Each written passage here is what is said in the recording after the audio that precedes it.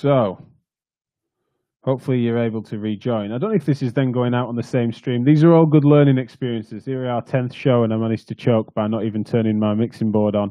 You should be able to hear me now, and I look like I'm going to be joined by Anna Maria, which is good. Anna Maria, can you wave if you can hear me? I can see you in our little lobby, so I'm going to bring you in a second. Sorry for those that were on the other stream and have then ended up losing me. We're back on. If it's joined that same stream, then fine. But otherwise, yeah, I might have lost some listeners there. But I thought I'd just stop it and start it again so that we can then put this out on the podcast and stuff with the actual sound working. So apologies for that. Massage Matters. I was describing the show that we're going to be curating into the Physio Matters feed, but also that it's going to have its own standalone, and it's going to be trying to reform some of the understanding and the conceptions around how we apply manual techniques, etc., in the industry, because the big contentions are around some of the spurious claims as what we can and can't do with our hands. But it's still a really appropriate and socially prevalent intervention that therefore needs to be reconceptualized. And so to have met some soft tissue therapists that are supportive of all that we're doing with MSK reform, recognizing the integration of different professions within it, recognizing the need for us to raise standards across the board and to be consistent. So to meet therapists that believe in that, but also can articulate their side of that and in such a way that then can really change the industry on their side of it, it's just a fascinating thing. And so we really wanted to collaborate, and the Massage Matters podcast is just one of the ways in which we're going to do that. I've got one of the Massage Collective that I'm going to be able to bring in. Now, I always get these wrong when I bring people in, so apologies for the clunkiness of this, but let's just hide the frame and let's see if I can bring Anna Maria in here. Anna Maria, can you hear us? I can hear you very, very well. Thank you very much. Well, I think, as far as I can tell, I think your sound's working all right for everyone else, but now I'm not able to, I can't hear you. Try again. Can you hear me now? I mean, my husband will say that it's a benefit not to be able to hear me. Matt and Becky, they usually have to mute me because I take over the show. Can you hear me, Jack? You see, I'm picking up little bits of it, but if in case, hopefully you can still hear me, and hopefully everyone can hear me, and hopefully everyone can hear you. But I'm just not getting you through, Anna Maria. So whilst I'm sorting that out, please just tell us all about what it is you're doing, what we're doing with the Massage Matters podcast. But forgive me, I can't hear you just at the moment. So first of all, this is a bit of a last minute, and I'm literally between clients. So if I have to go quickly because my client comes in, I apologize. So my name is Anna Maria Mazzieri. I am a soft tissue therapist. I've been working in the industry for the last 18 plus years, and I got together with my colleagues Max Karsbrook and Becky Demohorter, fellow soft tissue therapists, to create a project called the Massage Collective. And the project was to bring a bit of evidence base into manual therapy, hands-on therapy. We know that evidence is not supportive of techniques. Actually, we know that through the biopsychosocial model of pain, there is great value in bringing the therapeutic alliance, great value in bringing that relaxation and the removal of threat from a client pain. And we think that massage therapy and manual therapy in general, they have great value in order to reduce and remove the threat. What also we believe is that until now, unfortunately, for different reasons, massage therapy and manual therapy have been understood, or indeed the mechanisms have been understood in a way in which we know that they're not really biologically plausible. So we are trying to bring with the language that we hope people will understand, and we hope that people will respond to, try to bring that reframe and reconceptualization of the benefit of soft tissue therapy in itself. And for us, what it is and why we're really, because until now we have been taking techniques, individualizing them and applying them to a condition, to a treatment, to an injury. We need to go back and think and profile the client, the patient, instead of the injury itself. So a technique in itself will never be beneficial. It is the whole package of the therapeutic relationship, the subjective, the objective, the understanding the client values, understanding where the client is within the progression, within that pain path they are in. And this is all part of the treatment. We cannot isolate treatments or minimize the benefit of the relationship with the therapist into the treatment itself. And I know that there is this great criticism about manual therapy, that manual therapy is a passive approach. What makes it passive is not the intervention, it's the therapist. You can have the most active intervention, but if the therapist creates dependency, that is negative. So you can be a massage therapist, a manual therapist, and you. Sorry.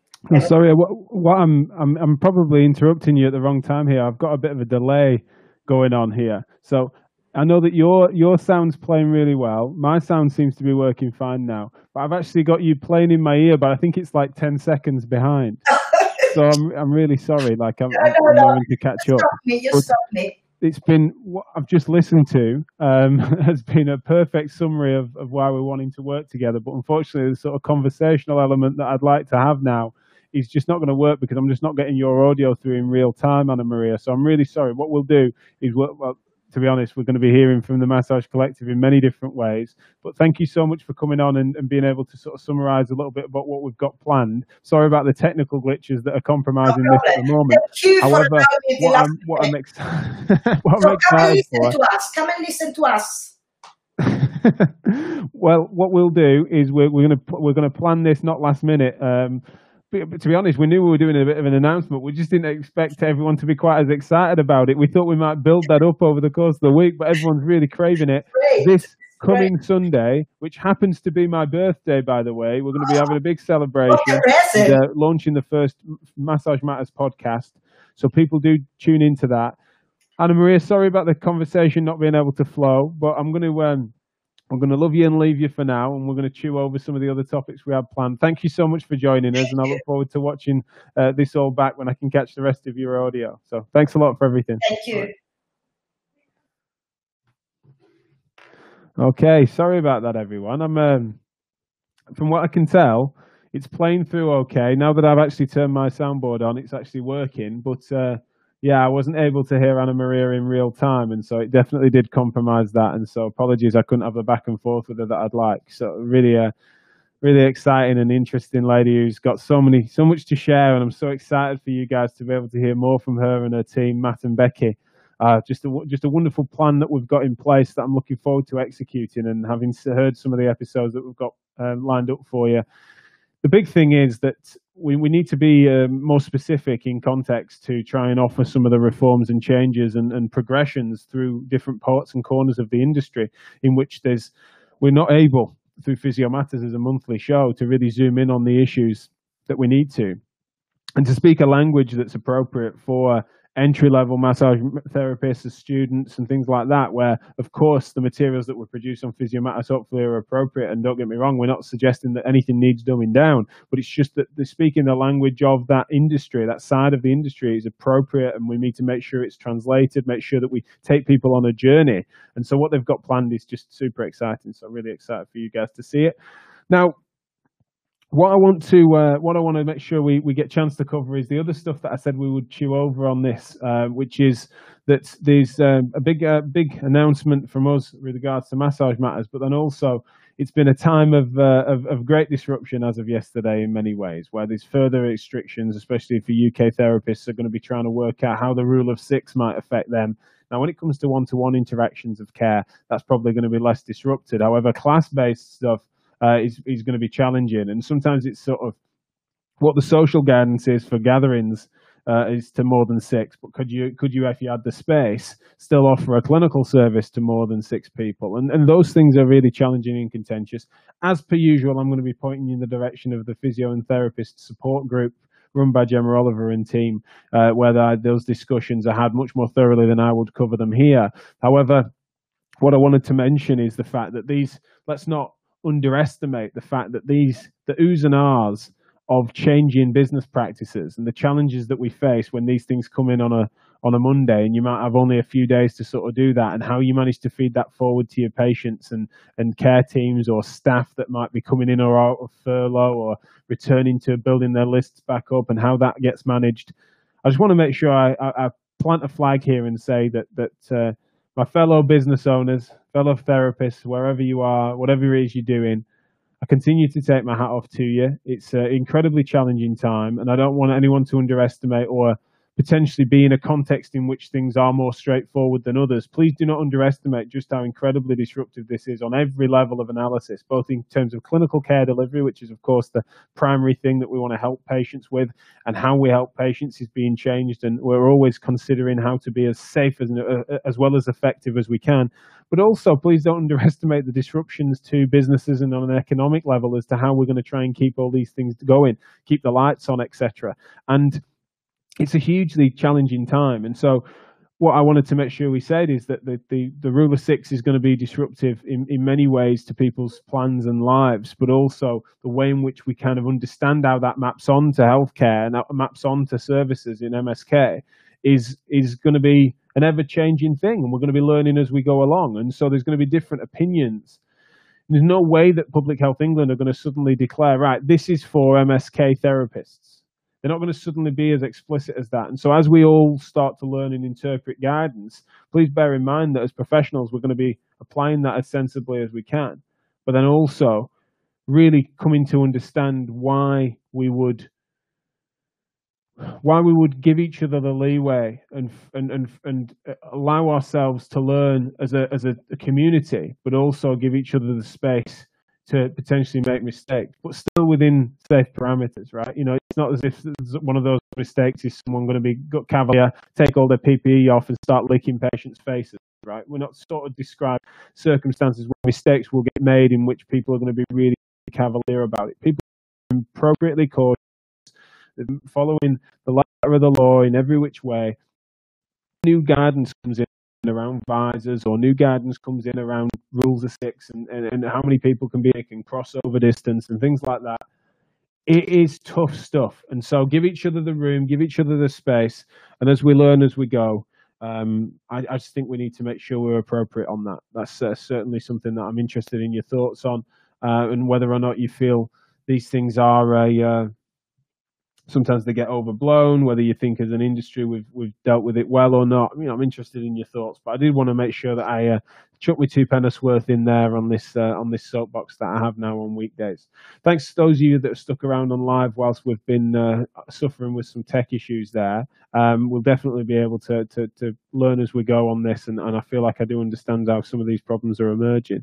What I wanted to visit is that I want to make sure I share my opinion on a broad sense as well. That's my opinion on industry, but also how it's affecting society right now. COVID is a massive topic and not something I can cover in the 5 minutes. I'm just going to nod to it, but it's definitely something that there's some really fascinating work that's emerging around.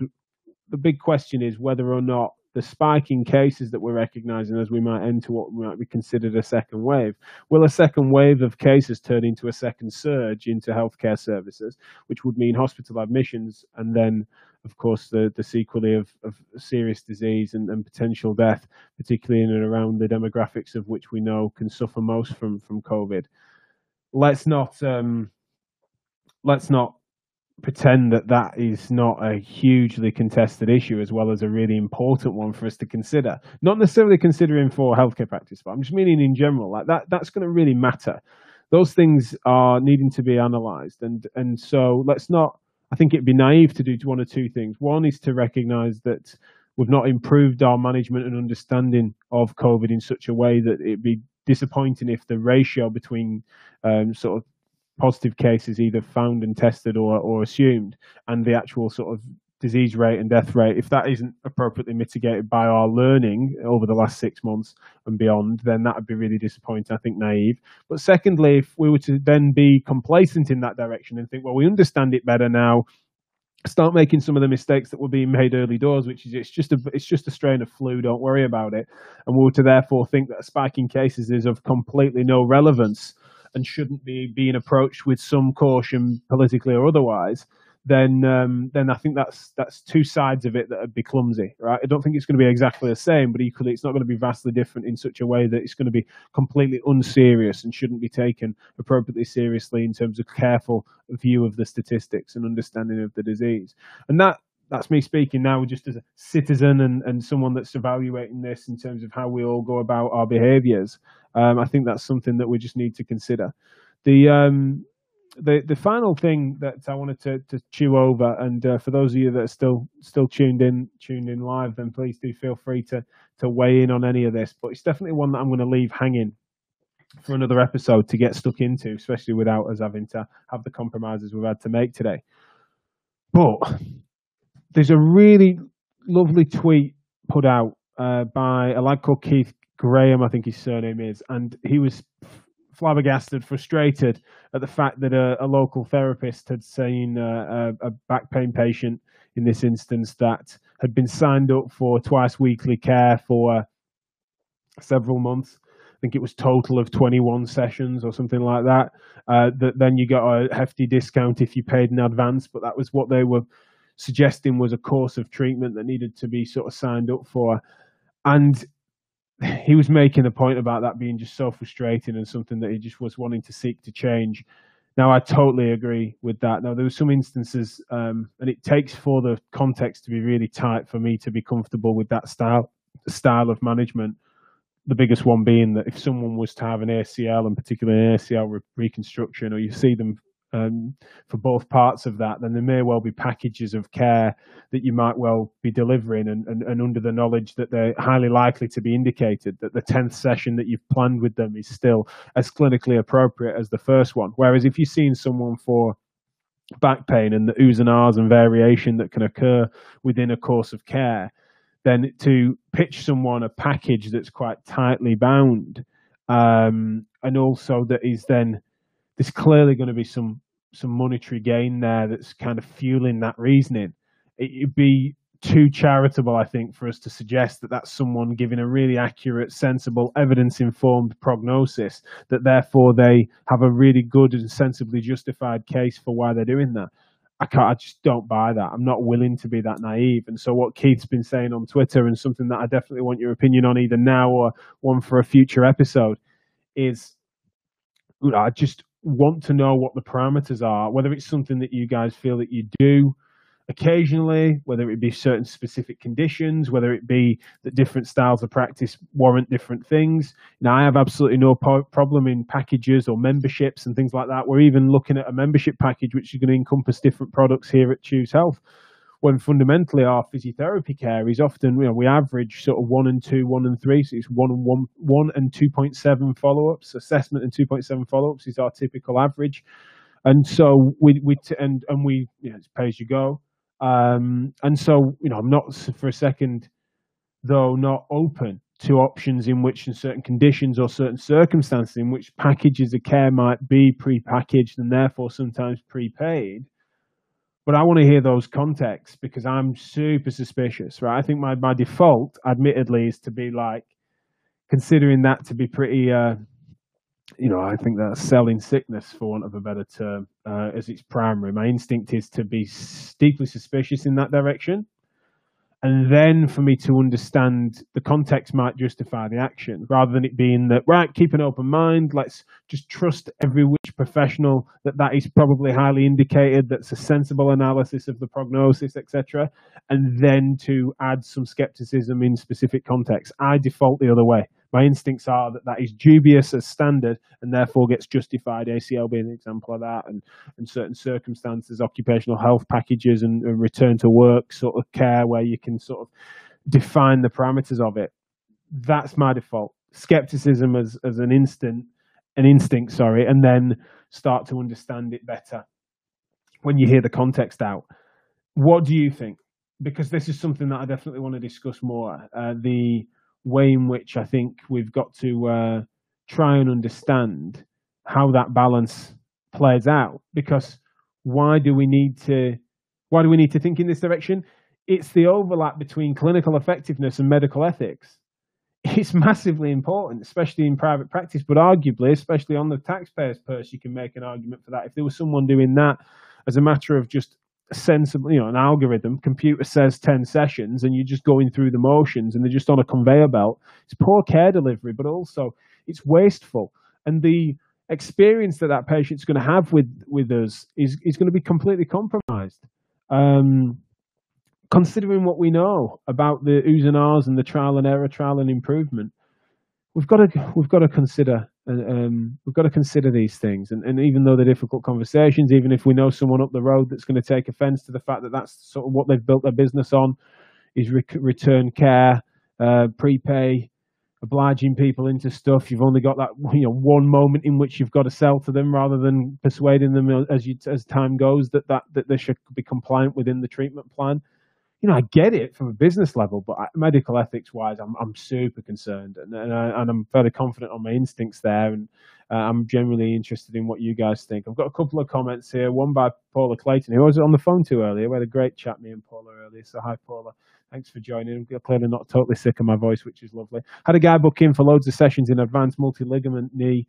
Now, there's no discount. It's going to be a long road of rehab. However, if we don't need all the sessions, I'll refund the money. It's his request. It wasn't, that's exactly the sort of thing. Like, the context gives detail to the circumstances in which it's appropriate, which is the right way around. And of course, as no surprise there. Ethical Care by Paula Clayton, of course. John White. Hi, John. Nice to have you here. Spot on. Agree. Something like an ACL, maybe you can plan for. However, everything else has so many variables, it's impossible to know how many sessions are required. Fantastic point from John. He actually goes on here. This is lovely. Thank you. We also average 3.7 sessions per patient. We set this on short-term goals being achieved to complete to their long-term goal. And patients often always ask how many sessions they think it may have been set by the industry expectations, but he agrees with my points. I'm really interested in this conversation, definitely not wanting to cap it now, and I know we're out of time, in part because of my mistakes early doors with my mic not being on, as well as me, unfortunately, not being able to hear Anna Maria, although I'm going to be listening back and hearing her words of wisdom from earlier. Thank you so much for the contributions, especially to Paula and John there at the end. Please do, I'll flag this for another day for when we're going to be able to revisit this topic. Possibly Thursday. I'd love to get stuck into that. Let's make it the headline talking point on Thursday. But tomorrow we're talking about education. We've got Jane Ashbrook and a colleague of hers, sorry, the name's left me now, but we're going to be talking about student placements, the disruptions to education, and the way in which we can best integrate as an MSK industry to offer better learning experiences, both virtually and in person, for students in this very challenging time. So we're going to have Jane Ashbrook and a colleague on tomorrow to discuss that. And so on Thursday, maybe we can revisit this topic of the ethics of packaging care, because I think it's a fascinating area, and I'd love to have my mind changed on other contexts in which it feels more appropriate. But thanks a lot for your time. Get you back to work, you lot that have been joining on your lunch break. And for those that are visiting after the fact, apologies for the tech issues this time out. And thanks for joining us on Chewing It Over. We'll see you tomorrow. Let's see if I can get the countdown time, not the countdown time, of the fancy outro thing. Let's get that working. All right, take care.